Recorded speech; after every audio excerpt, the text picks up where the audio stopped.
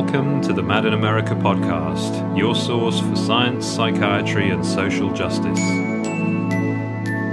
Hello, this is James. Welcome to episode 3 of the Mad in America podcast. Thanks so much for all of your feedback so far, and if you'd like to get in touch, you can email us on podcasts@madinamerica.com. It would be great to hear from you. This week we have a special episode to join in with the events being held for World Benzodiazepine Awareness Day. To give some context around the issues with benzodiazepines, we have 3 interviews in this episode. Firstly, we talked to Professor Malcolm Lader, who is Emeritus Professor of Psychiatry from King's College London and is globally recognised as an expert in benzodiazepines. Following that, we talked with Jocelyn Peterson. Jocelyn is a US-based campaigner who shares her own experiences with benzos and talks also about her views of the medical response to the issues of dependence and iatrogenic harm. Finally, we talked to Barry Haslam. Barry is a veteran UK campaigner who shares his experiences and also talks about what we should be doing to help those dependent or damaged from use of these medications. Before we start, I wanted to let you know that you can visit the website wbad.org, that's w-bad.org, for more information on the awareness-raising activities.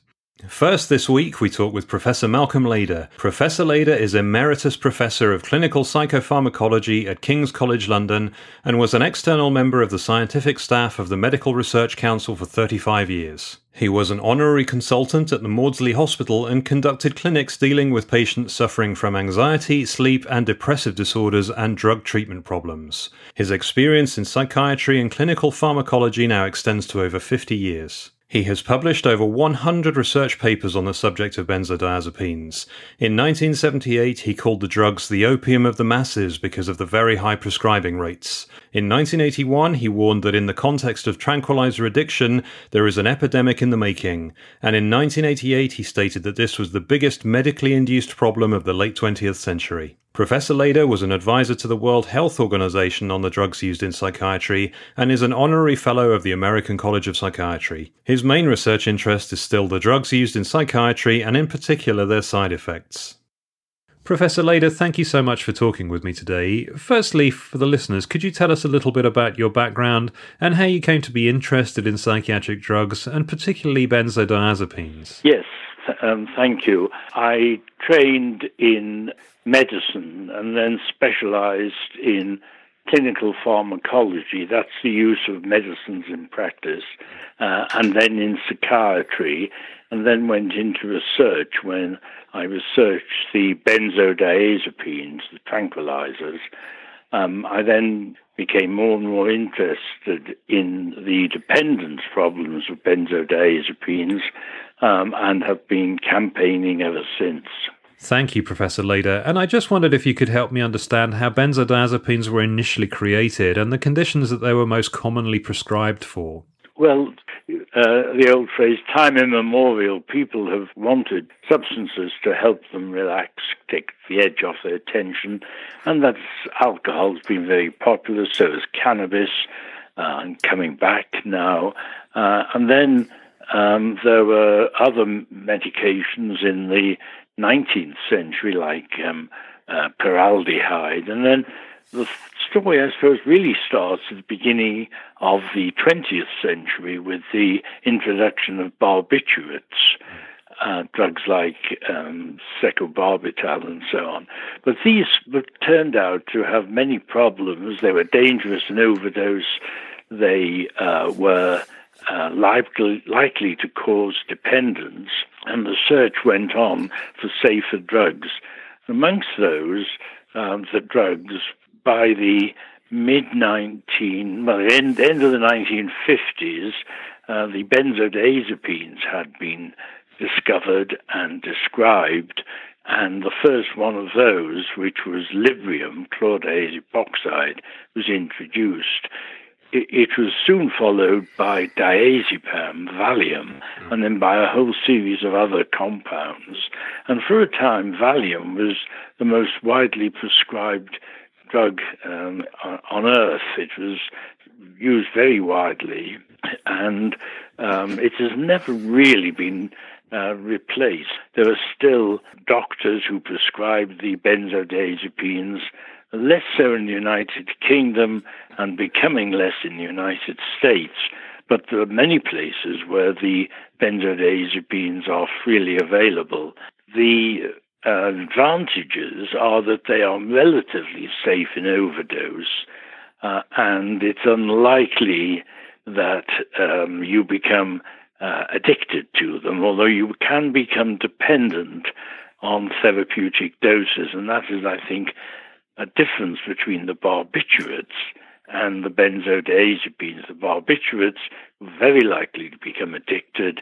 The benzodiazepines, you have something like a 1 in 3 chance of becoming physically dependent.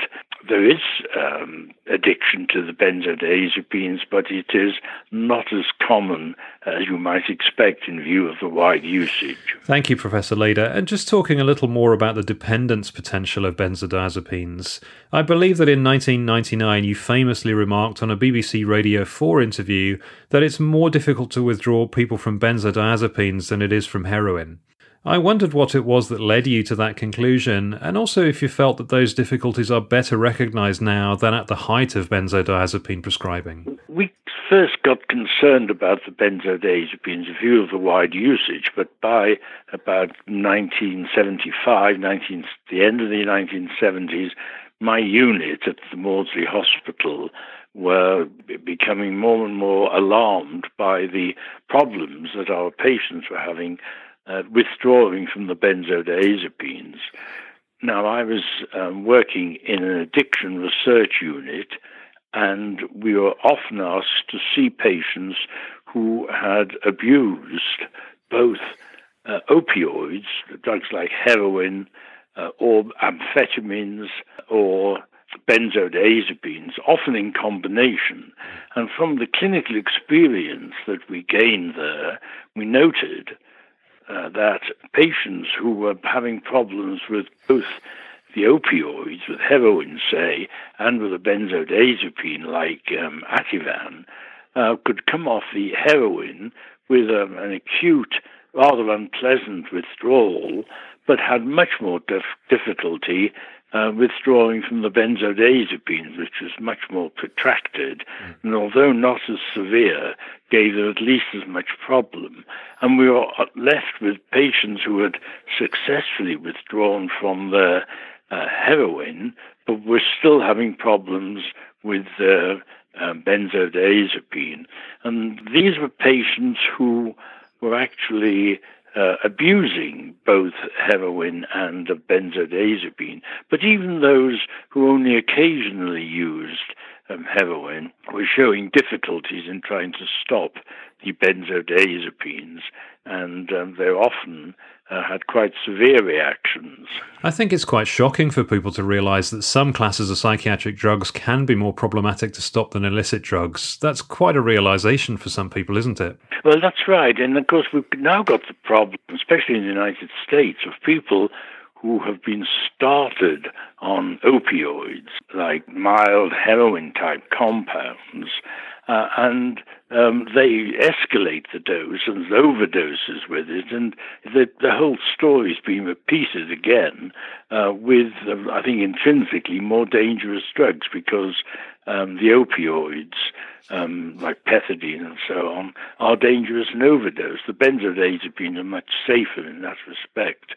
So we just don't seem to learn. That's sadly true, isn't it? And there does seem to be more recognition in mainstream medicine now that benzodiazepines can result in dependence very quickly, and that they should be only prescribed for short periods, most notably from the British Medical Association. I wondered what you felt about the medical authorities becoming involved in these issues. Yeah, well, the BMA were Johnny's come lately. I mean, they were not interested for 30 years. It's only recently that they realized that they need to get involved and give advice to their members who are GPs. And I think the reason is that there is an increase in the concern generally, and lawyers are now getting opinions that the long-term use of benzodiazepine is intrinsically negligent. So the GPs are being sued for long-term use, and there are expert GPs who will agree that this is negligent. I think the BMA are just looking after their members, as they should, of course.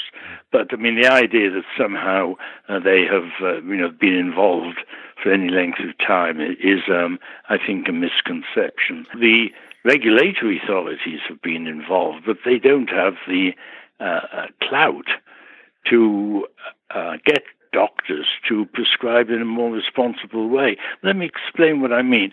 It's not that GPs, who are the main prescribers, deliberately put people on long-term use. It's just that they just slide into it. They don't monitor their patients. They don't realize that they've got a population of patients who are long-term users, and the reason they're long-term users is they can't withdraw.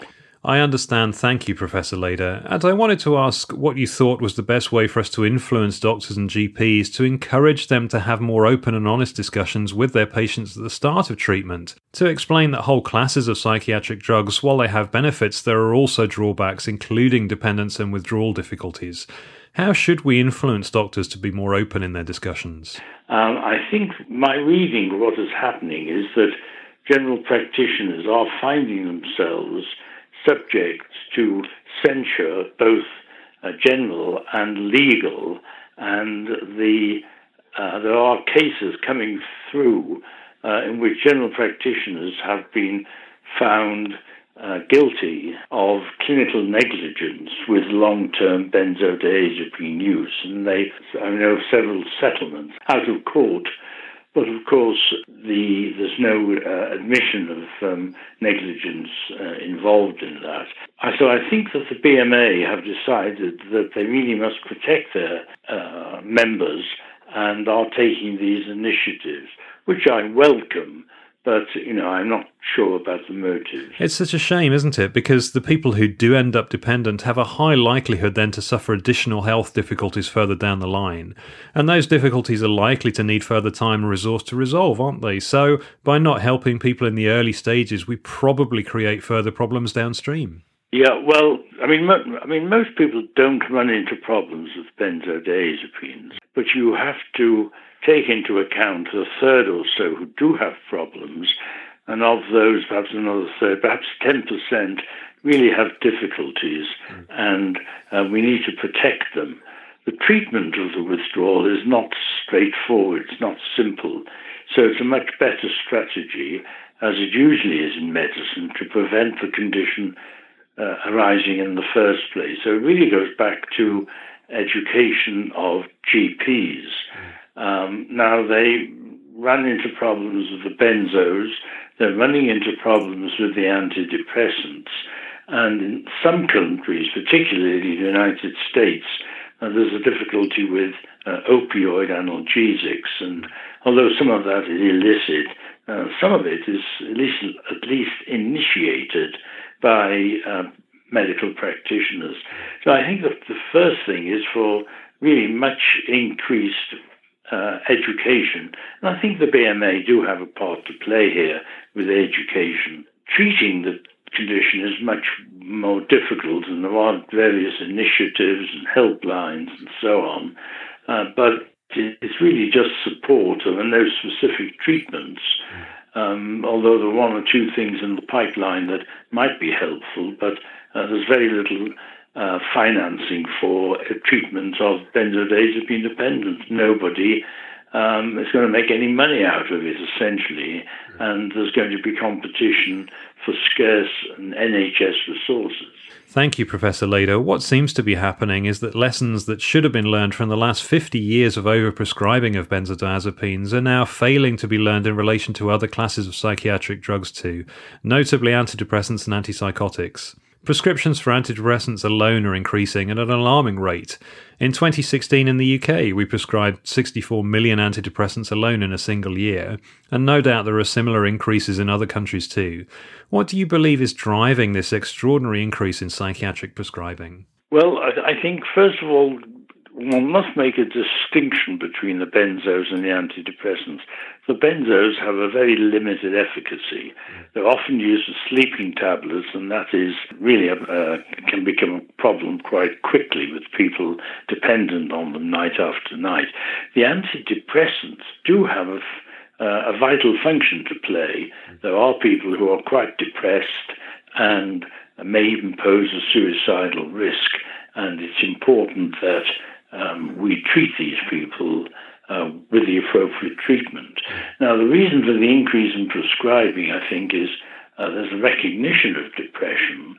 It used to be usually overlooked or ignored.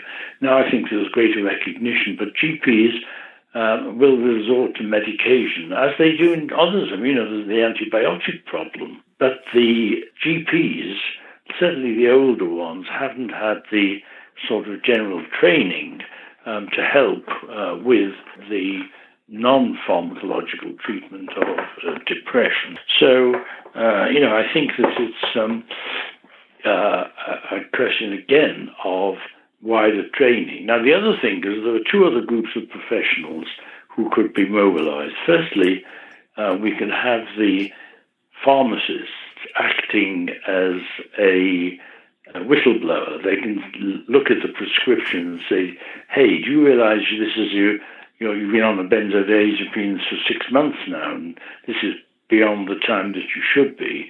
And they can then alert the GPs. And I think pharmacists should be given that encouragement. I think they have already have the right to do that, but I think they need the encouragement.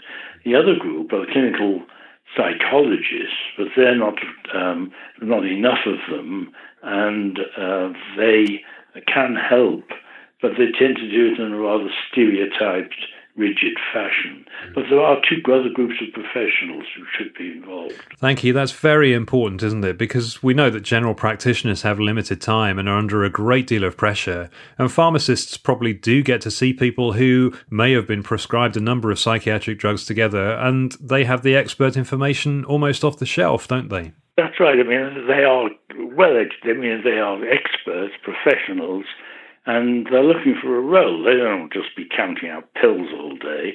They want to have a much more involved role, a much more, part therapeutic role, but certainly an educational role. Thank you, Professor Lader. I wanted to ask a little bit about the work of the Lader-Ashton organisation. I just wondered what your involvement was. Well, I was just contacted by some people in America who said they wanted to set up an educational site like this, and I just gave it, after looking into what they proposed to do, I've given it my endorsement. But I'm not heavily involved. I just do endorsements and keep an eye on it. I was not involved in I was involved in vetting the educational material, but this is essentially the initiative of other people. I think that it's great work by others, but we should also recognise that having your name and Professor Heather Ashton's name involved in this gives a seal of approval. When looking on the internet to self-support, it's very difficult to know what is valid, scientifically sound information that people can use to educate themselves, but your name being associated with this organisation has made a real difference for people in need of advice and support. Thank you. And Professor Lader, as today is World Benzodiazepine Awareness Day, I just wondered if you had a message to give to those who may be listening. Well, I welcome this Awareness Day. I think this is the second one, isn't it? It is, you're right. And the fact that it's being repeated, I think, is a very positive sign, because too often these initiatives peak with interest, and everybody sort of rather lets it all simmer down again and can be forgotten. So I'm very pleased that this seems to be becoming an annual event. I think it's important that people are aware of this, but I think it's also important that there should be emphasized that this is just part of a much larger awareness of mental health issues, which have been relatively neglected, certainly for all of my professional lifetime. It's always been the Cinderella subject. And this is, I think, one area where the awareness can be raised very effectively. Thank you. And I just wondered if you had any words for someone who may be taking a benzodiazepine and may be concerned about it. Well, I think there are websites. They have to be careful which they look at. But it is useful if they arm themselves with some information and then go along and see whoever's prescribing these medications and discuss with them the need and the risks and benefits of the continuing prescription. Thank you. And Professor Lader, are there other issues that we need to be aware of? I am, concerned about the lack of research funding for this area. I mean, as I said, there are possible further treatments, but they're not being looked at in any systematic way. And it would be useful if there was some ring fencing of money, not for me, I mean, I've retired from research, but ring fencing of money for some younger people to take on the initiative. I think that's very important, because I had heard that because the current classes of psychiatric drugs, particularly antidepressants, have made money over the years for pharmaceuticals, that they're really not putting a lot of research effort into alternatives. And I just wondered what your view of that was. Well, I think you say they made a lot of money, but that's well in the past. They're not very lucrative at the moment. The problem with developing drugs used in psychiatry is the prediction from biochemistry to animal experiments and then on to human treatment is poor. So you do much better with other forms of other areas of therapeutics. And I think that's one of the points. Pharmaceutical industry is losing interest in psychotropic drugs. And we're not going to get, I think, any major advances for a long time. That's interesting, isn't it? And from where I am, the focus on alternatives to psychotropic drugs is a good thing, but not everybody might agree. Well, I think, the psychotropics we have are largely symptomatic. They don't really get to the root of the problem, and therefore their usefulness is limited, and you have to, therefore, look at the safety and make sure that is adequate for the limited efficacy. Professor Lader, thank you so much for your time today. I'm very grateful to you for sharing your wisdom and experience with us.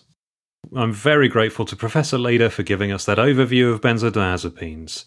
Now we move on to talk to those that have lived experience of some of the issues that Professor Lader described. Next, we talk to Jocelyn Pedersen. Jocelyn is a long-standing campaigner, writer and performer who describes her own experiences taking benzodiazepines.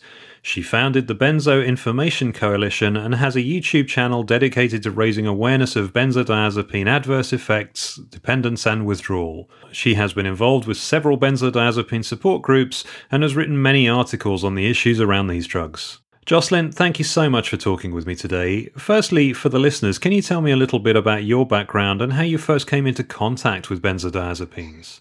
Sure. So I was actually really into alternative health and nutrition. I never took medications, but I went through a period of time after my third child. She was in the hospital with meningitis, and I was nursing her, so I wasn't getting much sleep. And then I brought her home, and then ironically, my son went into the hospital right after that. So I really wasn't getting any sleep, and things were difficult. The economy was bad, and my husband didn't really have work at the time. There were just so many stresses. And so I was looking into taking something natural to help me sleep. But when you go into the health food stores here, everything says, don't take while nursing, don't take while nursing. And that kind of frightened me. So I thought, well, I guess I'll go into my doctor and just take something that they know is safe. So I went and I said, is there something you can take that doesn't affect the baby? And he told me that Ambien was safe to take. So my first experience with tranquilizers was actually Ambien. And this wasn't the second time. My OBGYN had actually prescribed me the same medication when I was pregnant with my son for a period of time. And the first time I took it, I got off it and I had no problems. It was, a little difficult to sleep at first, but I was fine. So I figured, okay, I'll just take it for a short period of time, get well, and then get off. So I took it for about less than a week, and I was really concerned because I noticed it really was affecting the baby. So I decided this wasn't safe, so I just got off of it after about 5 or 6 days. And that's just when everything spiraled out of control. I couldn't read, I couldn't watch TV, I was in so much pain, I couldn't even walk around the block. I was losing weight rapidly. I never slept, and it was horrible. And I went into every specialist that you could, and I had an MRI of my brain and a CAT scan of my pelvis, and I had a tilt table test because my blood pressure was insanely low, and I had an EKG for my heart because I had all these weird symptoms, and everything came back negative, of course, you know. And so the doctors kept telling me, "Oh, you have postpartum depression. You have postpartum depression." And I kept really fighting them, saying, "No, I lost my first son, and I know what depression is. This is not depression. There is something wrong with me." But when they couldn't find anything, I thought, well, okay, maybe I'm broken. Maybe something inside of me just broke, and they're right. So I was prescribed Ativan at 1 milligram and Effexor. And they told me to only take the Ativan until the Effexor kicked in. Well, of course, the Effexor never did really kick in. And because I was going through benzodiazepine withdrawal syndrome. So, but the 1 milligram of Ativan did slightly help. And after 1 month, I went back into the doctor, and he said, "How are you doing?" And I said, "Well, not great, but a little better." So he said, "Well, let's just double your dose of Ativan then." And as soon as we did that, I felt better. So I thought, wow, they must be right. I needed these drugs. But of course, I was instructed to get off these because Ativan was only for short-term use. And I kept trying to cut it by 1/4 milligram, and I would just, again, my symptoms would just spiral out of control every time I would try to do that. And so I would get back on because I couldn't function like that. So 3 years later, I decided it was finally time to just get off of the, and well, I was in a lot of pain still, so they actually switched me to Cymbalta. So I was on Cymbalta, and I decided it was just time to get off because the Cymbalta wasn't helping, and I was suddenly putting on a ton of weight. My blood pressure skyrocketed, and I was in pain all the time anyway, and I would go up to my room and fall down on my bed and just fall asleep in the middle of the day. So I got off the Cymbalta, and it was kind of rough, but I actually did pretty well after getting off and doing some cognitive behavioral therapy to sort of help rewire my brain from what that medication did to me. And then my husband and I wanted to have another baby. And a lot of women don't know, women of childbearing age don't realize that when you're on a benzodiazepine, that they're a teratogen, and the most dangerous time for you to be on that is within the first 8 weeks of your pregnancy. So most women don't even know that they're pregnant when they're taking it by the time, that they realize that this is a danger and that they need to get off. And that was kind of my situation. We got pregnant, and my doctor said, "You need to get off of this right now."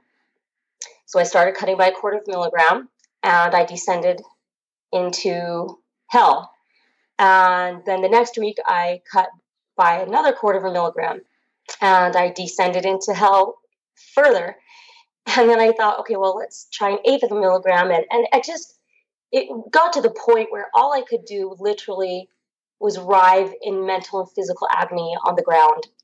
I couldn't sleep. I couldn't talk to people. I couldn't think.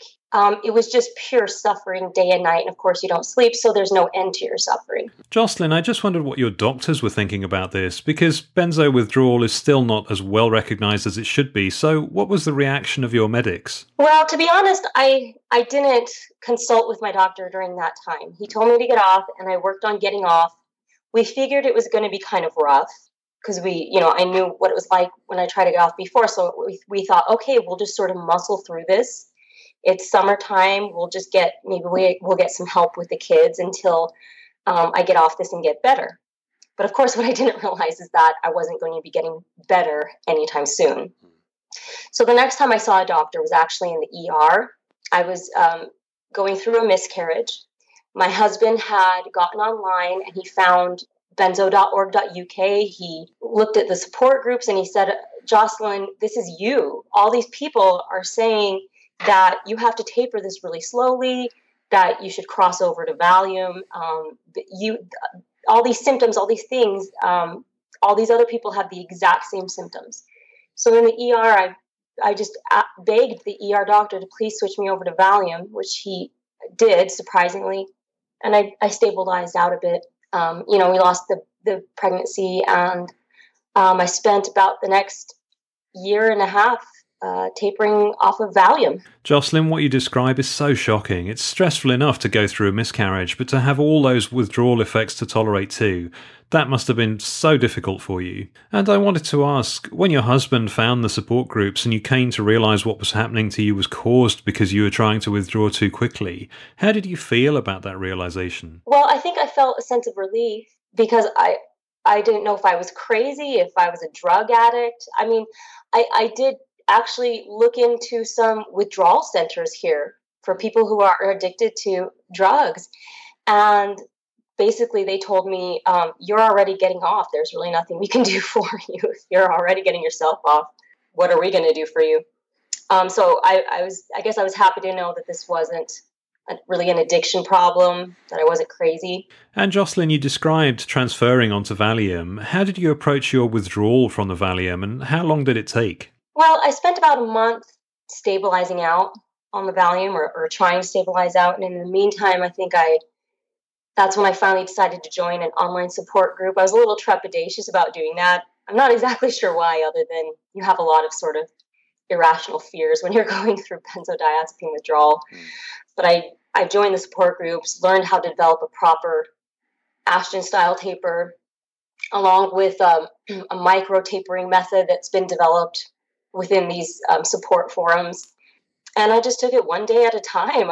You just have to sort of go at it and do it at a pace that's bearable for you. And when it's just too unbearable, you hold. So you're still in hell, but it's like you've ascended from Dante's 10th circle of hell more to like the 5th or so.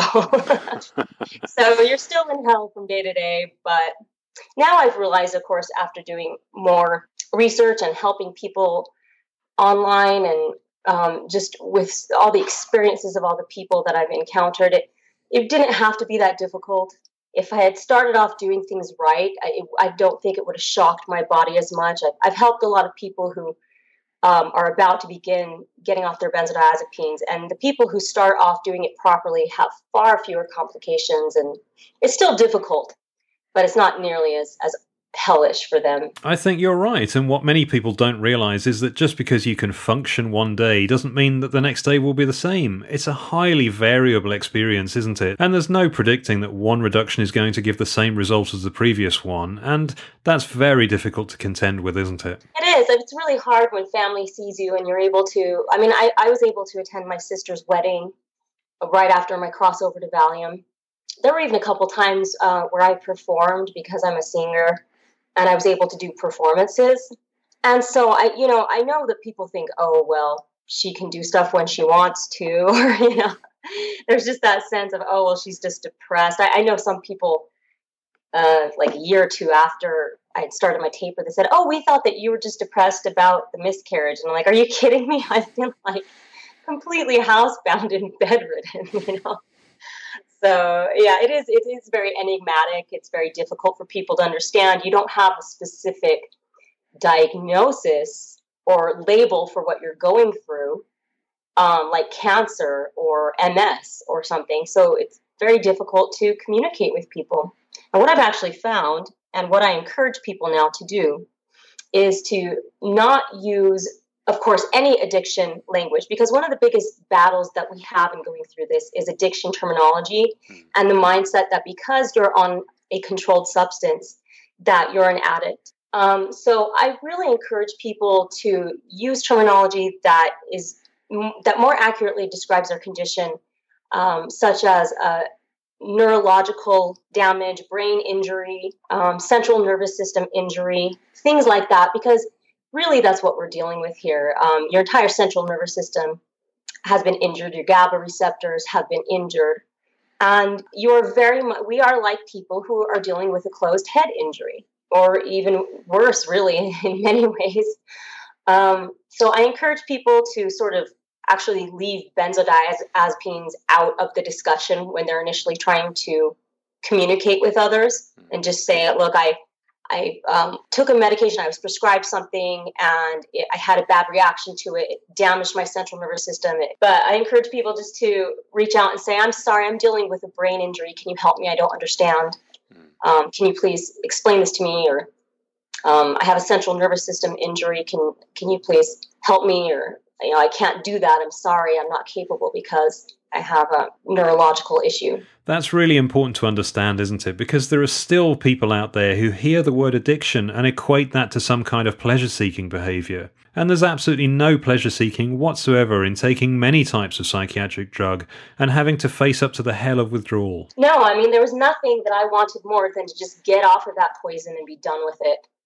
But the problem is, then the irony of this is the only thing sort of between you and more suffering is that benzodiazepine. So you have to taper slowly enough to give your body time to heal as you're getting off, to avoid even more suffering, even more injury. And Jocelyn, I wanted to ask, where are you now in the process? How long have you been off the Valium and how is your health? Well, I'm almost exactly 2 years off of any medications since I finished my benzodiazepine taper. And things are definitely better. I mean, there's a definite line that you cross when you're no longer in hell. And I'm not in hell. But it is still very much like dealing with a brain injury. It's still very much like dealing with a chronic illness. And some days are better than others. There are ups and downs. But I find that I've found twice now, actually, that changing my diet has drastically improved my condition for many reasons, one of which I know is that benzodiazepines directly impact insulin. So a lot of people have blood sugar issues after taking these medications.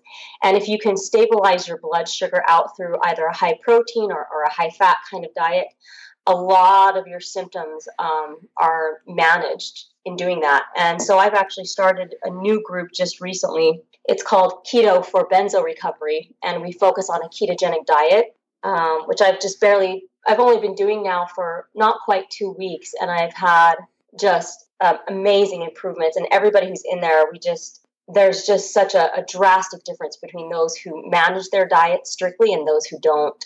That's really positive, and again reflects conversations that I've had with others who report that changing diet, some exercise, increased socializing, those are the things that seem to make the biggest difference for them. But it seems too obvious, doesn't it? No, it seems almost too simple, I think. And people are looking for that magic pill or that magic cure. And of course, there is none. There's time. There's, getting out and forcing yourself to get out about and eating healthy. Well, Jocelyn, I'm so pleased to hear that you got past the benzodiazepines. And I know that even 2 years out is no guarantee that things are easy because healing takes time, doesn't it? I just wanted to talk a bit now about your campaigning, because what really brings home the strength and courage of the community of people that have been harmed by psychiatric drugs is nearly everyone I've spoken with has a deep desire to reach out and help support others, even though they've been through such difficult times themselves. It's humbling to witness that spirit, and I just wanted to touch on some of the campaigning and awareness raising that you've got involved with. Sure. Well, initially, I started my own channel. It's on YouTube. It's called Benzo Brains, but I just started trying to tell my own story and raise awareness, and then that led to a group where another person and I started. It was Benzodiazepine Awareness and Legal Action, and we started the group partially just to see if there was any interest from law firms in putting together a class action lawsuit on behalf of all the people who've been harmed by these drugs, and then it just sort of became a group for people to raise issues that were going on perhaps in the media or where they lived regarding benzodiazepines. We tried to help people get disability. There's just a lot of little legal things and that we found that there was a real need for this. And then it got to the point where I really wanted to be able to have some validity to some clout behind me when I try to approach legislators, when I try to approach law firms or the media. And I really felt that there was a need to establish a nonprofit so that we could have something legitimate and go into these places and ask for assistance or ask for changes in the laws and things like that. So we started Benzodiazepine Information Coalition. It was really good. What we put together was the website at www.benzo.info.com. I'm very proud of what we established. It's based here in Utah, where I'm from. But then right after that, my son had a bad reaction to an antibiotic, and I actually had to step down to care for my son because I was still healing and not 100% well. And then all of a sudden now I was taking care of a disabled son. So things became a little overwhelming, and I stepped down from my responsibilities there. But now I'm more capable. My son's doing better. I've been working more with WBAD, World Benzodiazepine Awareness Day. I'm supportive of the efforts now that we have with Geraldine Burns and in passing legislation in Massachusetts. And I would really like to help people in other states try to get similar legislation passed. I'm going to be attending the International Benzodiazepine Symposium in Bend, Oregon this year. So just, I think it's just sort of working your way up to sort of get the word out there, get in touch with the right people, the people who can get things done, and educate doctors. Really, I think I'm looking to really have that platform where I can speak to medical professionals and help them understand what benzodiazepines actually do and how that they can actually help people to recover from this injury, because that's exactly what it is. And we need to help steer doctors away from addiction terminology and thought processes and guide them towards the information that they need to help people who are physically dependent, who are dealing with a central nervous system injury and need the proper resources to help them deal with what is really a severe mental and physical disability. Well, Jocelyn, I have so much admiration for yours and others' efforts to raise awareness of these issues. And you're right, influencing prescribers is key, isn't it? Because if our doctors had taken these drugs and had the lived experience that we have and knew how they affected people, I don't think they'd prescribe them so liberally. But they're not prescribing from a position of knowledge, and we're still giving out millions of prescriptions for benzodiazepines, and the consequences of that need to be brought out into the open, don't they? Yeah, I mean, there are so many doctors out there who they understand that benzodiazepines are a problem. And I've actually interacted with many doctors who will say, "Oh, I won't prescribe a benzodiazepine," and they kind of pride themselves on that. But I see two big mistakes in that mentality, and also in the mentality of doctors who do still regularly prescribe benzodiazepines. And that is that, number one, not prescribing benzodiazepines to someone who has never taken one, that's a good thing. To never have this problem in the first place, that's wonderful. But when you have people who are already dependent on these drugs, who are already dealing with that kind of an injury, we need doctors who are willing to prescribe. Many people that I work with, one of their biggest problems is they can't find a doctor who is willing to prescribe their benzodiazepine so that they can get off of it. So here you have people who want to get off of these drugs, and there's no doctor willing to help them. A lot of that, of course, is because here in the States, the DEA is cracking down on the prescribing of controlled substances. So you have a lot of doctors who are afraid. They're worried about losing their own licenses. And so they may have patients who they prescribe to for 10, 15, 20 years. And all of a sudden, they just tell their patient, "Okay, that's it. I'm not prescribing you anymore after this month." And so the patients, unfortunately, are the ones who are being punished for the doctor's indiscretions. The other thing is that many doctors believe that benzodiazepines are bad, but antidepressants are good, or some other class of medication is preferable. And so when somebody is dealing with this, many doctors believe, "Oh, well, we'll just prescribe them gabapentin or Lyrica or even Prozac and just help them get off the medication that way." And of course, that doesn't work. You're dealing with somebody whose GABA A1 receptors are damaged, and Prozac is not going to alleviate the symptoms of that kind of an injury where you don't have enough GABA in your system. No, further chemical assault is maybe not the best way to deal with a chemical injury, is it? No, exactly. And so then, of course, what I see a lot of is then people are now dealing with the effects of down-regulated GABA B receptors because the gabapentin has injured them now. And so now it's just added insult to injury. So those are two big areas in which I see the medical community making big mistakes, is in believing that other medications are going to help this in some way or magically cure this. and in just simply having a blanket policy of not prescribing benzodiazepines at all. That doesn't help the people who are dependent right now and need help. No, absolutely. It's clearly a complicated picture. And again, I've had conversations with people who say, let's just ban all psychiatric drugs. But it's really not as simple as that, as there are long-term dependent users who need carefully managed input and support almost on a day-to-day basis. And there really is no quick and easy solution to these issues, is there? No, and a lot of the backlash that we get socially in campaigning online and having these kinds of discussions is from people who are currently taking benzodiazepines and believe that they're helping them and have no desire to get off. And it's not even just that they don't want to get off, it's that they're terrified of ever getting off of these drugs. And of course, I can understand, because when I was on them, I knew what it was like trying to get off, and I knew what it felt like to not want to have to face that. And so what I try to explain to people is that, look, I have no desire to make you get off these medications.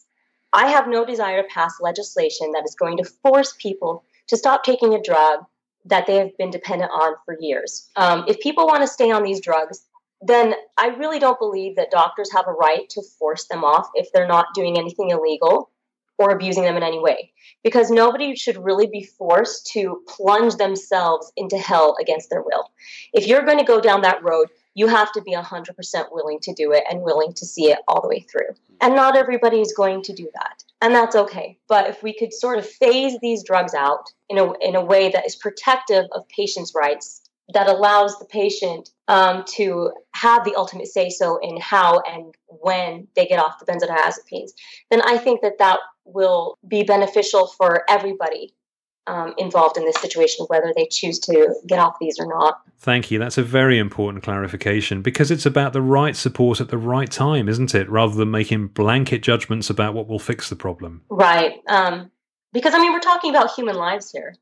And when somebody embarks on benzodiazepine withdrawal and is as severely injured as we are, their whole life is upended. You lose family, you lose friends, people lose their homes. Your whole life can change because of simply trying to get off of medication that you took as prescribed. So, like you said, it's very complex and it needs to be handled very delicately. And right now what people are doing is they're handling this as a drug addiction problem, as though, the opiate problem is that we're all one and the same thing. And it's just simply not. We're not talking about addiction here. We are talking about a disability caused by a prescribed medication. It's very important to make that clear, thank you. And Jocelyn, as today is World Benzodiazepine Awareness Day, is there a message that you would like to give firstly to those who prescribe benzodiazepines? I would just say to doctors that many doctors are aware that benzodiazepines are problematic and they don't like to prescribe them. And that's a good thing. And I applaud them for that.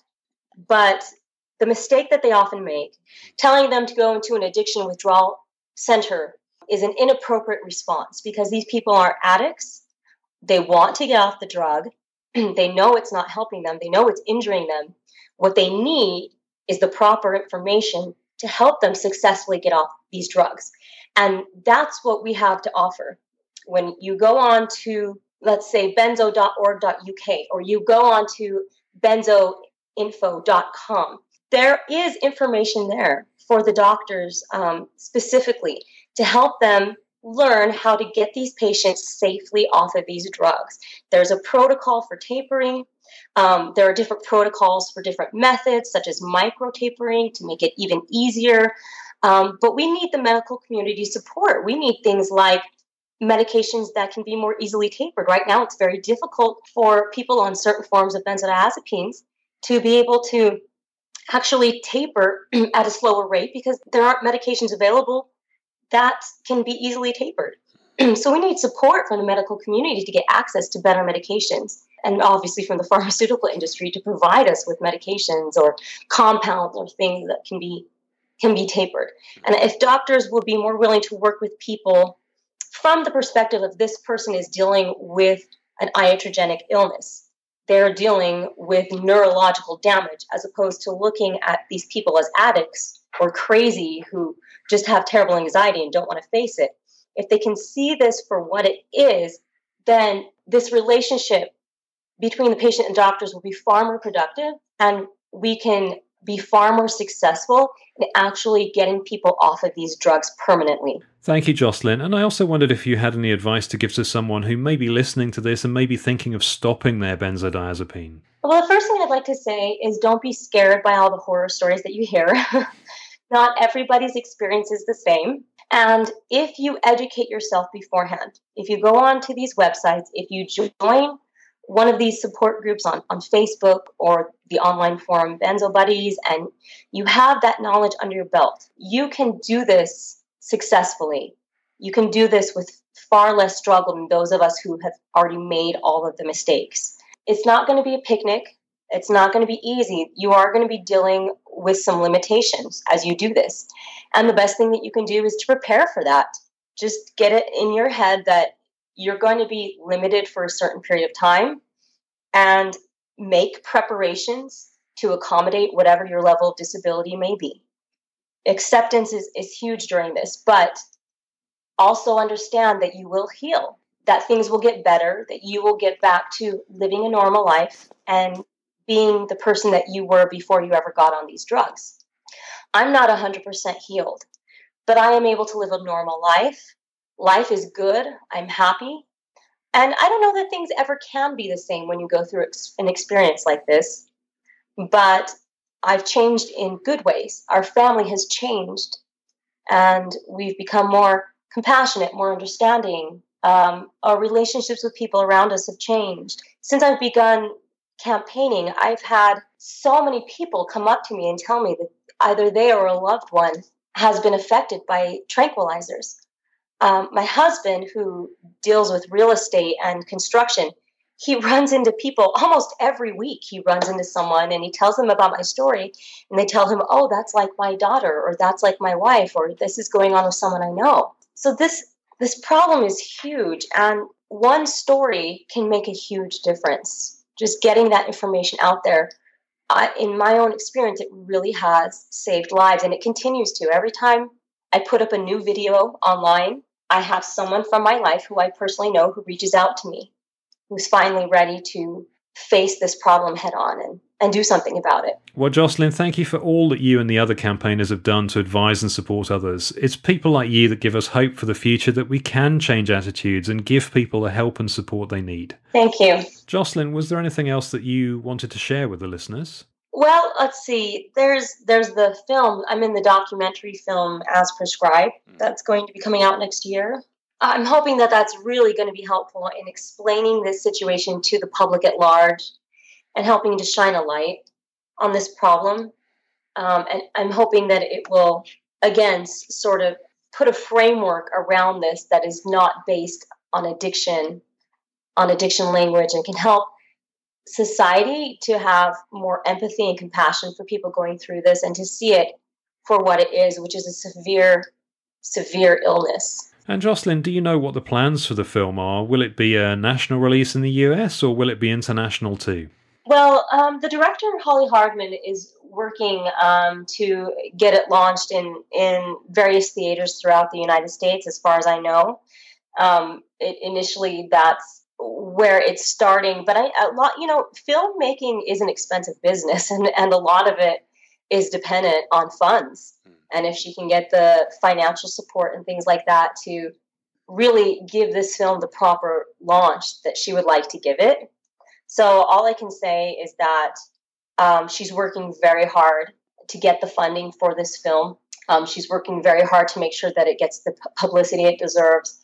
I'm very hopeful that it will be a wonderful film, and that it will help people to communicate with those around them about their struggle and get the help that they need, that it will communicate to medical professionals what this is and help them to be more open to helping their patients. I very much hope that too, and it's such a shame that people trying to promote the less well-recognised side of this story are forced to scratch around for resources, while the pharmaceuticals have seemingly unlimited resource to pour into advertising and promotion.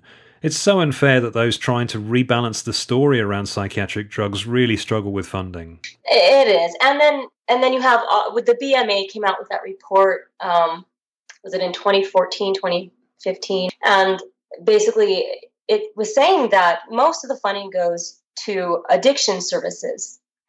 And that's a problem because really the majority of people who take these drugs are not addicts. The majority of people on benzodiazepines are dependent.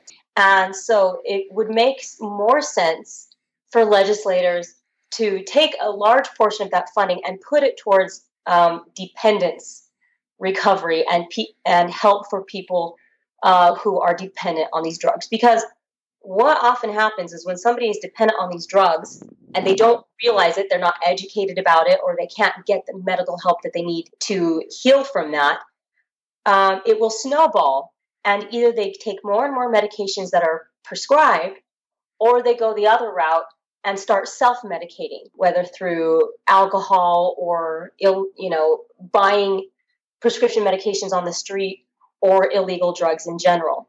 So if we can start this, and if we can start to curb this upstream where it's beginning, which is with the prescriptions themselves and the vast majority of people who are dependent, if we can sort of divert funds to that population of people, I think we can avoid a lot of the expense and a lot of the problems that we deal with downstream with all the people who are dealing with addiction to these medications. Prevention before cure is so obvious, isn't it? But the medical profession still seems quite happy to let people get into difficulties and not even consider the cost of trying to treat all the downstream problems caused by people being dependent on the drugs and taking them, in some cases, for decades. Well, and a lot of that, I think, is doctors don't know what to do. I mean, when somebody comes into their office and they're dealing with something like insomnia, or they're dealing with something like anxiety, they only have so many resources at their disposal.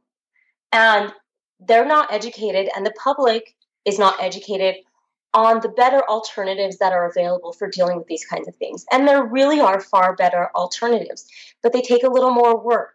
They take a little more work on the part of medical providers, and it takes more work on the part of the patient.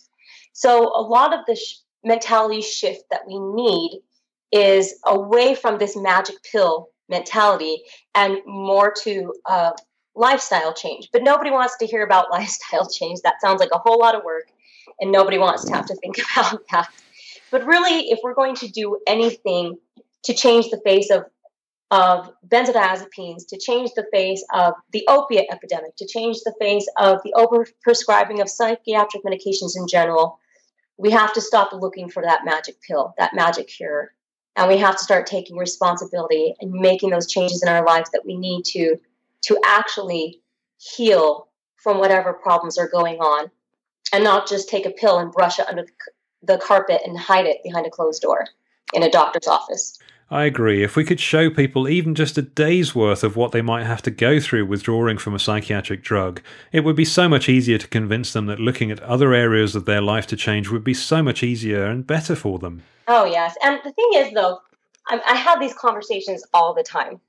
And you have people who are absolutely convinced that they need their medications and that their medications are helping them.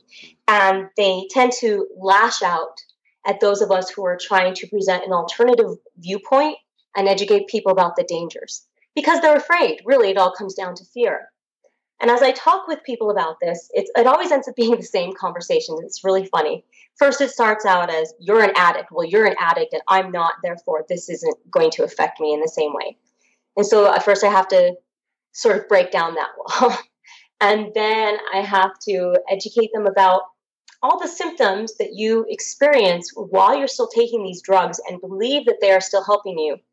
And I start going over just simple things like chronic back pain or chronic pelvic pain, chronic infections, just little strange personality shifts and things that you don't realize when you're on these drugs. And as I start to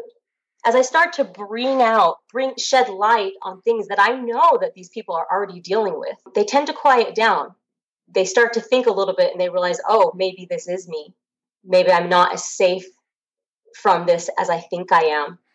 And usually then we can come to a common agreement that, look, we can both support the people who want to get off these meds and want to stay on them. There's a place for both of us in this conversation, because what both of us need is for our rights to be protected and for doctors to be willing to help us rather than hurt us. And usually we can come to an agreement. And I feel that, and I really do feel that that's the case. I feel that if we can address patients' rights, if we can shine a light on what sort of injury this really causes and educate doctors about how to help those people who do want to deal with getting off the medications and healing from that injury, I think everybody can benefit from that kind of approach. I agree, you're right. This is a very touchy subject for some, but that doesn't mean we should avoid the discussion. No, I agree. I mean, because really what you're doing is you're asking people to accept the fact that everything they know could be wrong, that everything that they have learned is wrong, and that they may have made a really bad decision 10 years ago that they're feeling the consequences of now. And that's a tough conversation to have. And the thing is, James, is that really the message that the medical community has for people is a very disempowering message. What they're telling people is, you need these drugs for the rest of your life. There is something wrong with you, and you have to take this medication to correct that, and you will never be able to function without this medication. But the message that we have is that you have the ability to heal. You do not need a medication to function normally, to be a whole person. The human body is incredible. It is capable of amazing things. I have seen people getting off these who I really honestly had no idea if these people were going to survive or not. It's literally sometimes like watching a concentration camp victim and wondering, are they going to get through this? And people do, and they heal, and they go on to live good lives. And so the message that I have for people is, you are capable of more than you know. You are probably functioning well in your life in spite of the medication, in spite of what it's doing to you, and you just haven't realized that yet. And you have the capability of actually getting off of this and doing even better than you did before because of the new strength and the new information and the new techniques and strategies that you will learn through this process in dealing with the stresses of day-to-day life. That's such an empowering message, and so different to the message that you're chronically ill and you have to rely on something external to you for the rest of your life. That's not a good place to put people. No, it puts doctors in the place of power and control, and it puts sort of the rest of us in this herd of sheep who just have to follow what they say. So I think we just underestimate humanity in general. I think we're just capable of far more than that, and we don't need to buy into that kind of ideology. Jocelyn, thank you so much for your time today, and I'm so grateful to you for sharing your story with me for the podcast.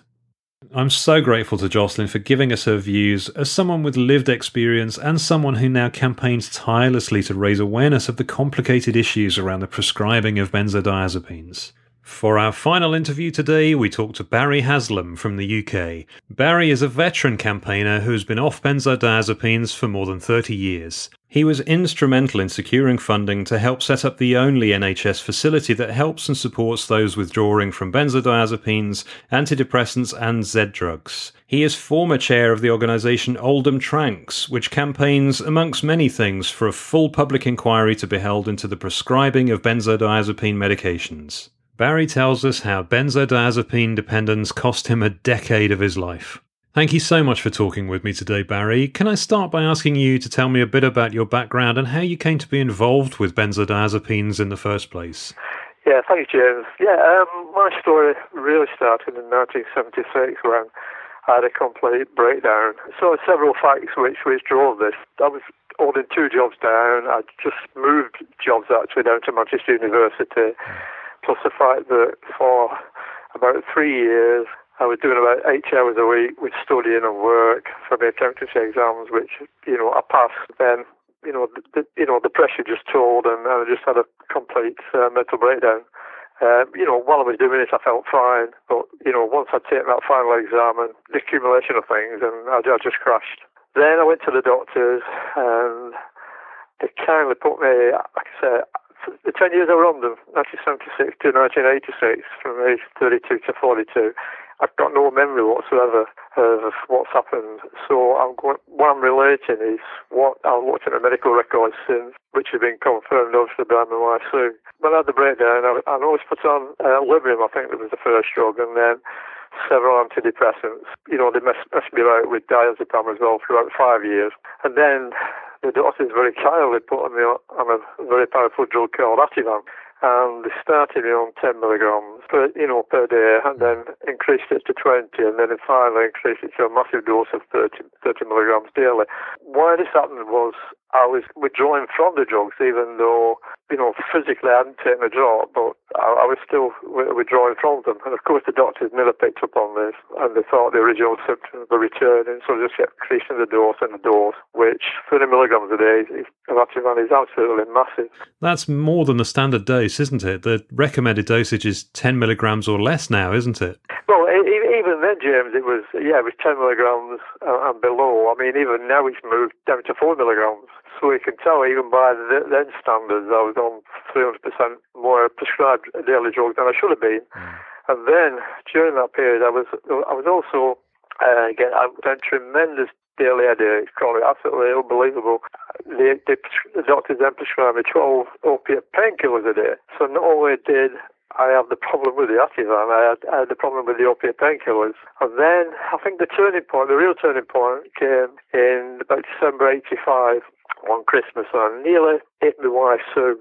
I was turning extremely violent by this time with all the drugs I was on. I just had a bit of a moment of lucidity and thought, come on, Barry, this isn't you, lad. It's got to be the drugs, and you've got to start getting off them. And can you tell us a little about your experiences while you were withdrawing from the drugs? And I had a little bit of help at first with a psychologist, mainly, just as a means to talk, but it wasn't really. It wasn't in any depth that I call it, certainly not since. So I started to withdraw myself from these drugs at home, and I dropped from 30 milligrams of Ativan down to 2 milligrams in 9 months. And during those 9 months, I also came off all the opiate painkillers as well. So you can imagine, the elder I went through. And then I switched over to 20 milligrams of diazepam, the last 2 milligrams. And it took me 5 months to come off those. I mean, that amount is it's staggering. But not only the amount, but the time scale. But I'd no real guidance. Ignorance was bliss at the time. I'd no laptop, I'd nobody to approach. The doctors had just abandoned me, literally abandoned me. So, I just had to get on with it, and that's what I did. Every fortnight, I kept coming down religiously until I was off the stuff. But, I paid a price for it. I mean, during the withdrawals, I was being violently sick every day, hallucination, things crawling under my skin, all the usual things that bought over this period. But I also my body weight dropped down to 7 stone, and I'm only a good guy, and I built up to over 14 stone. Going off the drugs, I was down to 7 stone, and my ribs could clearly be seen. I was in one heck of a mess, to be honest, but I survived. And Barry, you described such a horrible experience. What was it that got you through those 15 months of that withdrawal period? Well, I think primarily it was the love of my wife, Sue, and the intense support she gave me. And still does, to be honest, James. Even I've been off the drugs 31 years, but she gives me this tremendous support. And also, I've always said that God found me. And I think he has. He's found me to do this work. And I mean, I call him the big fella. And I've got problems. I just often it up to him. But he's always been there. I mean, I'm not an overly religious person. Don't get me wrong.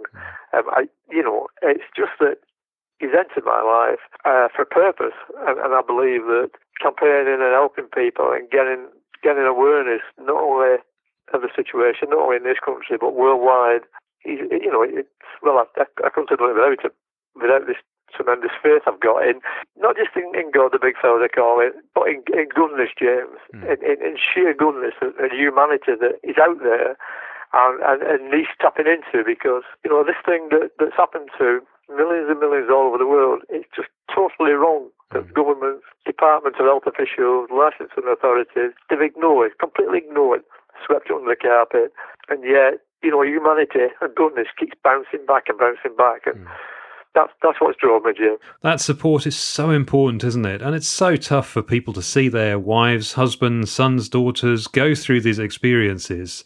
It's really hard for family, firstly, to understand that a drug that was meant to be helping you can cause such damage, and secondly, to watch the person they love fall apart physically and mentally and not be able to do that much to help. Yeah, that's totally right. And I think it's also the sheer frustration for them, James, because, in most other illnesses, you've got places to go for help. But with this, there's virtually nothing in this country, nothing in the world, never mind in this country.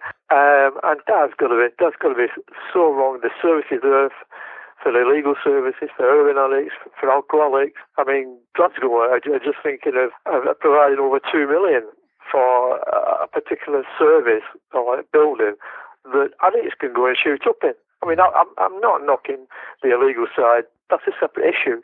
But we, as iatrogenic addicts, benzodependent patients, we trusted the clinical judgment of the doctors. We didn't say this, off our own bat. We didn't take it to get high. And yet, the Department of Health and the National Treatment Agency in the past, and they're still doing it, they're trying to push this issue as calling us misusers and abusers, and we're not. We're totally not.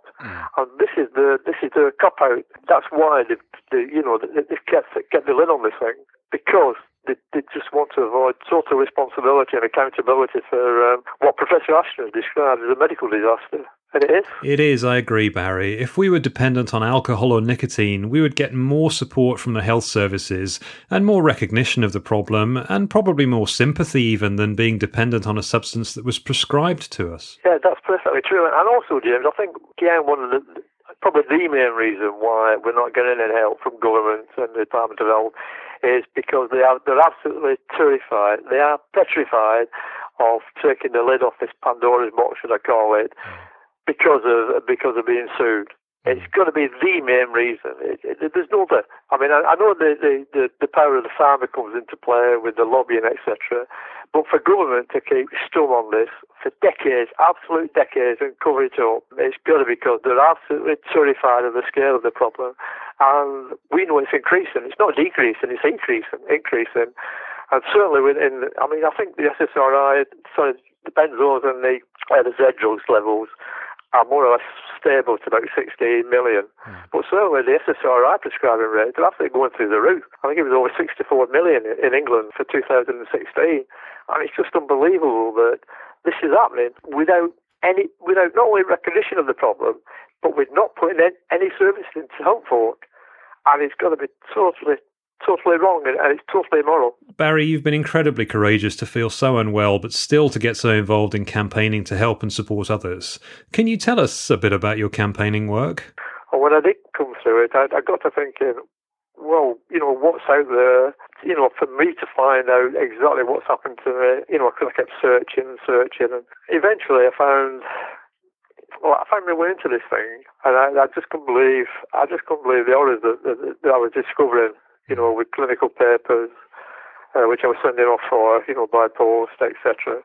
And I just built up like this, and then I joined a group called Oldham Tranks, which was founded by a remarkable guy called Mike Levins, who's since died, and later on I took over his chair, and it's still going. It's a peer support group run by ex-benzodiazepine drug-dependent patients, for the people, well, not just for the people of Oldham, because we've had people coming from the surrounding districts, and have come for help. They come from Liverpool, they come from Huddersfield, they come from Stoke.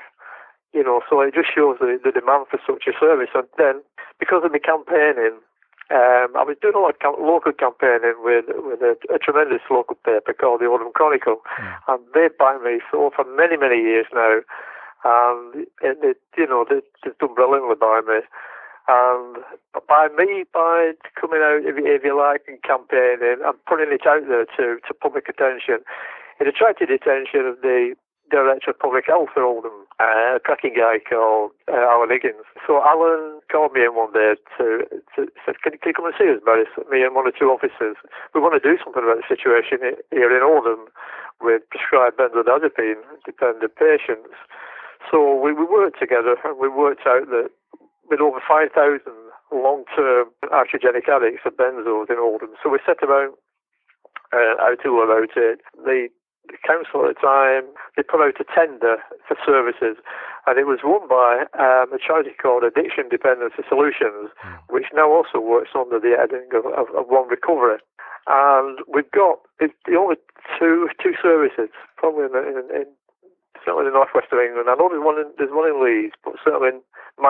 areas. There's one in Oldham and there's one in Bury, which has just been formed about a couple of years ago. So this service was introduced in 2004 in Oldham, and it's still current. And the good thing is, although it was intended, and it was primarily for benzodiazepine drug-dependent patients, it's now been extended to patients who are on SSRI drugs, the antidepressants, Z drugs, which we know are very similar to the benzos, and opiate painkillers. So now we've got a full range of services for dependent patients. And I honestly believe that, I'm fairly certain that this is the only NHS-funded facility in the country, and that is because of the publicity, the campaigning I was doing. And a few years ago, I met with one of the public health ministers. It was a Conservative one, and she looked down the room, this meeting we had in Oldham, and pointed to Alan and said, "Alan, how did you get involved in this?" And with a smile on his face, he pointed down the room at me and said, "It was because of Barry. It was a pain in the backside." You know, James, so being a pain in the backside, just kept campaigning and campaigning. We've got this unique service here in Oldham, which I'm on art. I don't think there's another one in the country like it. Thank you, Barry. The determination that you've shown to get help and support for others is nothing short of amazing. And Barry, if we could make more resource available and we could influence legislators and policymakers to ensure they know about these issues, what should we be doing in the UK, the USA and elsewhere to make the biggest difference to people dependent on benzodiazepines? Right, well, the first thing I would certainly do in the UK is to get official government notification from the Department of Health or ministers down to all the clinical commissioning groups in this country to put in services to help people dependent on prescribed drugs. That's got to be the first. The Department of Health copping out again, as they always have done, by calling it a local issue.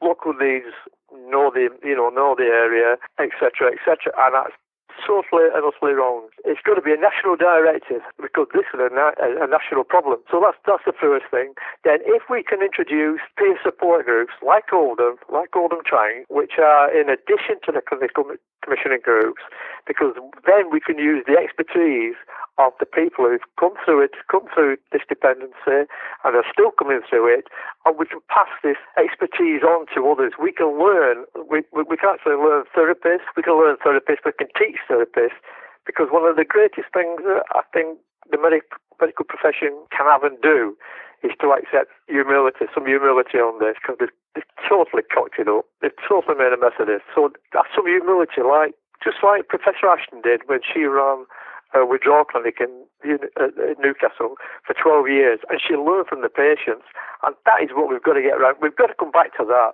We've got to push whatever is done in Newcastle for 12 years, and we've got to push it. We've got to push it nationally. So we have clinical commissioning groups setting up dedicated services like we have here in Oldham. So there's nothing to stop them. If Oldham can do it, if Bury can do it, then the rest of the country can do it.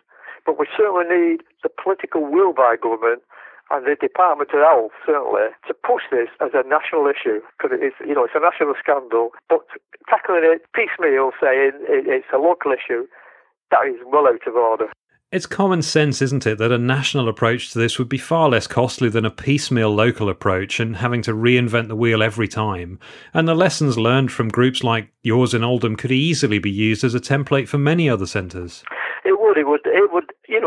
The savings would be absolutely enormous. Not only to get people better, it would save marriages, it would save families, it would save individual lives, and I reckon just on a conservative estimate, it would save 400 lives every year. We've had something like over 20,000 deaths since 1960 with benzodiazepine drugs in this country, caused by suicide, poisoning, and road traffic accidents. Now, if you put that 20,000 in a football stadium where they all died, the world would be up in horror and saying, it would be absolutely up in horror. But because it's been done on a yearly basis since 1960, and it's been swept under the carpet and kicked in the long grass by government, it's just forgotten. And it's very much a hidden problem, this, and it's got to be put out there in mainstream mainstream public attention. It has to be. It does, you're right. And Barry, on behalf of the whole community of people affected by these issues, I wanted to thank you personally for the efforts that you've made, particularly given that your own health is not great. And despite that, you've spoken out and you've made a nuisance of yourself, which is how to get things done on this sometimes, isn't it?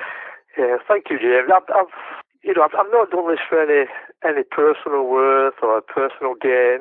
I just know that what has happened, it's just sheer evil, and we need to redress the balance.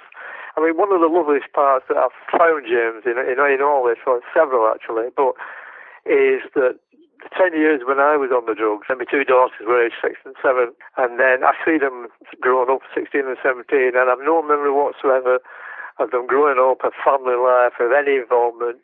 But now we've got 3 lovely grandchildren who are grown up into young adults, and I've seen them grow up. But more to the point, I've been active in the development in bringing them through as human beings, good human beings, and good family members, good children. That I never had the chance with my own children.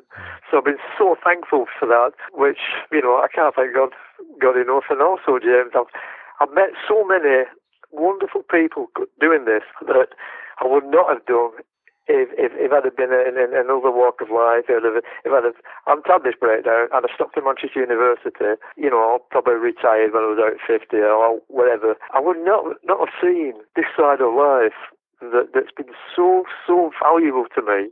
I can't put into words. I would not have missed one single minute of one single day of what's happened to me. Not one single minute, because it's brought me into such contact with such good people, kind people, and very, very brave people. Because me and Sue still take calls locally, and nationally. But so many good people out there that we've helped, and that's helped me as well, because I know from badness has come goodness, but it's also it's given me the drive to help people, to put things back into my life that was taken out with those 10 years, and it certainly helped me too. Because, by fighting what we have fought, and we'll have been married 50 years next year, it's brought us so much closer together as a couple and as a family that it's been worth it. Like I said, I would not have missed one single minute of everything that's happened to me. Thank you, Barry. And I know that's not an easy thing to say, given everything that you had to endure over those years. And Barry, I think you said you've been off the drugs for 31 years now. And how is your health? Because, again, people don't necessarily understand that benzos are not just a problem while you take them, or even while you withdraw, but they can continue to be a problem for many years, can't they? Yeah, they do. I mean, in my case, it's a little bit unique in the amount of quantity of drugs I was taking, but saying that, I know many people who are still hurting and suffering protracted withdrawal symptoms or even permanent damage many years off the drugs. I mean, I've had 2 MRI brain scans which showed I've got brain atrophy. The last one also showed up 5 years ago that I also got narrowing of ventricles in my brain and fluid on the brain. And there can be no other reason, but only for the amount of drugs that I've taken. I've also got thyroid deficiency, a B12 deficiency. I've also got neuropathic pain, James, from my right hip right down to my toes, and I've had that ever since I came off the drugs 31 years ago. So there is hard evidence of permanent damage. It's just that it's never been collated, it's never been clinically trialled, and this is something that I think it desperately needs to be done in the future by government departments, by research departments. We need this hard evidence of the damage that long-term prescribing of these drugs do to the patient. Got to happen that. Because all the clinical trials of the drug companies, obviously, certainly with the benzodiazepines, they were only very short term, only a matter over a few weeks. And yet people have been kept on these drugs for 10, 20, 30, even 40 odd years. So we don't know the full implications of being on these drugs prescribed long term, which again the doctors have ignored the guidelines. But we also know that benzodiazepines increase the risk of lung cancer, they increase the risk of Alzheimer's disease, and they also increase the risk of brain damage. And those are established facts. So for people to be on these drugs for many years are not offered adequate withdrawal services, even for the ones brave enough, I would say, to want to come off these drugs, because not everybody will want to for obvious reasons, and it would be cruel for some people to be brought off them. Certainly with no family support, and if they're on their own, that's going to be very much an individual decision. But for the ones who are brave enough to want to come off these drugs, services should be there. They should be made appropriate and funded by government. It's a national problem, and it's got to be tackled by a national government. Certainly in the USA, I know that there are quite a few sort of campaign movements now which are coming very, very strong, which is excellent. It's over there, of course, the medical situation is different because people have to pay for the drugs, etc. And obviously, the cost is very high. But people are fighting back, and we need them fighting back, not just in the USA, in Canada, all over the world. Wherever they can fight back, please, because, one single voice can make a difference, as I've proved here in Oldham. Well, Barry, the results that you've achieved are testament to that, and it's frustrating too, I imagine, because you've proven that it's perfectly possible to practically help people to get the advice and support they need, and while we can't withdraw for people, they can be supported psychologically, we can make them feel part of a community, and that they have somewhere to turn. It doesn't necessarily need to be medical intervention, does it? No, it doesn't. I mean, I didn't really get any medical intervention. In fact, I just had to go on and do my own thing. You just get on with it by the doctor. They just deserted me. But you're right. Certainly, the peer support group we have here in Oldham, that can be done in every town and city by therapists, by ex-dependent patients. And so if the patients start putting their expertise back in, start putting it back into society, then not only can we help these people, we can help society.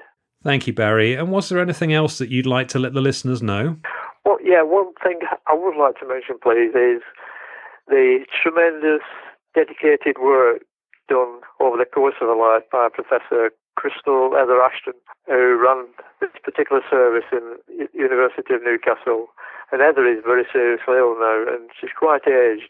But the amount of work and passion that she's put into this issue, not only that, but the withdrawal protocols that are actually worldwide now. They've been translated into so many languages. The dedication and the love for this lady is, it's just immense. And my sadness is that the British government has never recognised her services to the people of this country, and they should have. They should have done many, many years ago. Certainly, we in the benzo community, we just love this lady because of what she's done, the time and effort that she devoted to people. And I met her a few times, and she had a tremendous sense of humour and a lovely, lovely lady. These protocols, withdrawal protocols, can save so many, many lives. Every doctor's surgery in this country should have a copy of Professor Ashton's withdrawal protocol on benzodiazepines. And also, I think I'd like to pay tribute as well, James, to all the people worldwide who've committed suicide because of benzodiazepines. They create suicidal ideation, but also the horrors, as I know I went through, the horrors that you go through coming off these drugs, tapering. There is absolutely nothing in this world to compare them with. There is nothing in this world to stack it up against. And I think once you come through the episode of coming through benzos, it makes you so much stronger that nothing will ever phase you again, because you face the worst terror, your worst enemy that anybody can do as a human being in this life. Thank you, Barry. And yes, it is important to recognise both Heather Ashton and Malcolm Lader for their work and for being some of the very few medical professionals who will step outside the wall of silence to say that this is a problem and this is what can be done about it. Barry, thank you so much for talking with me for the podcast and for your heroic efforts to draw attention to these issues and for the time you've spent personally advising and supporting others. You're very welcome, James, and likewise, everybody out there, that's for sure. I'm still continuing fighting. I'm still continuing helping people and doing what I can. The need is so great out there. It gives me a purpose in life, not just that. I do it because I know, I know what they're going through and what they've gone through. I think I've said in the past, I've forgiven the doctors who've done this to me.